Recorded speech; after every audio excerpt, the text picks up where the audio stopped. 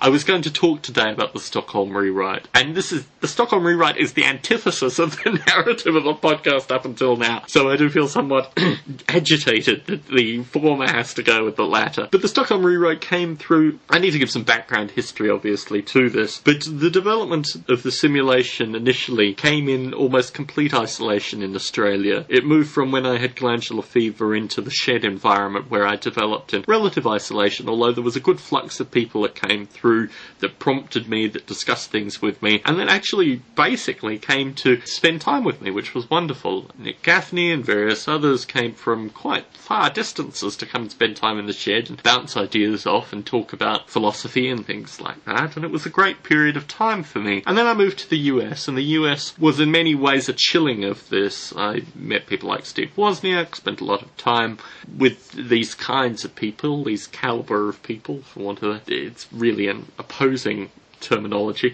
But anyway, I spent time with Wozniak and his friends and people like Doug Rushkoff and other contemporary American theorists, and it was a complete waste of time in a development associated with Noble Ape. So I kind of was spat out of the speculative technology revolution and ended up in the UK, and in relatively short order ended up in Stockholm. And I can't remember how long, the whole period of the Stockholm rewrite is really a flux, but I had the simulation which I had redeveloped for the demonstration at NYU, and I've put into the podcast the feed from the NYU talk, so you probably have a keen appreciation of where I was at when I gave the NYU talk, and had invested some time in developing the simulation, but thought that the simulation needed a complete rework. It needed to be made formally open source as opposed to just free software, and the structure of the simulation needed to be transparent so others could come to it and develop from it. And here Pedro and Riddle kind of came through, and a number of other people. I mean, obviously the Apple developers and the Intel developers and the people that have used Noble Ape have been very receptive to the ideas in the Stockholm rewrite. And it also came from the launch of macOS 10 and these ideas of these kind of block diagrams describing things as a whole and the various components and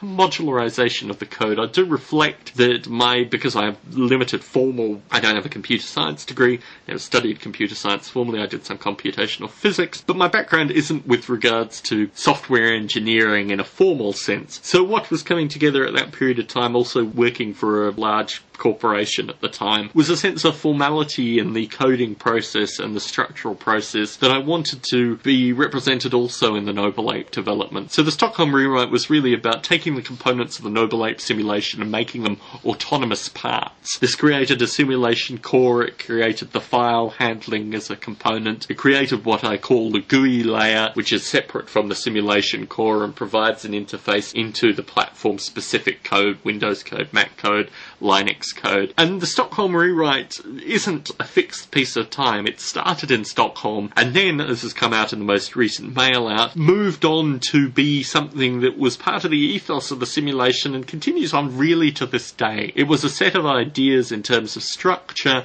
and in terms of moving the code into something that had a number of parts that represented, both in diagram and in actual code as well as documentation, the various sections of the simulation. And I think it brought the simulation into a degree of maturity which can be followed in the source logs. I've kind of renaissance in referencing the source logs in the most recent mail out and going back and thinking, I spent an inordinate amount of time in Wilmslow in the UK just going through these various ideas, and because my time was kind of corpusalized in terms of just having kind of after hours time, and I remember looking out the window over beautiful green fields, as it was the case in Wilmslow, and just working on the Noble Ape code on an old Mac that I'd salvaged from a dumpster, actually. And so all these things came together. Stockholm rewrite really describes more time than just Stockholm, but also things like integrating OpenGL, the development of Ocelot, the development of the multi-window simulation. All these things occurred soon after the Stockholm rewrite. And I'd like to get it more into documentation. I do have a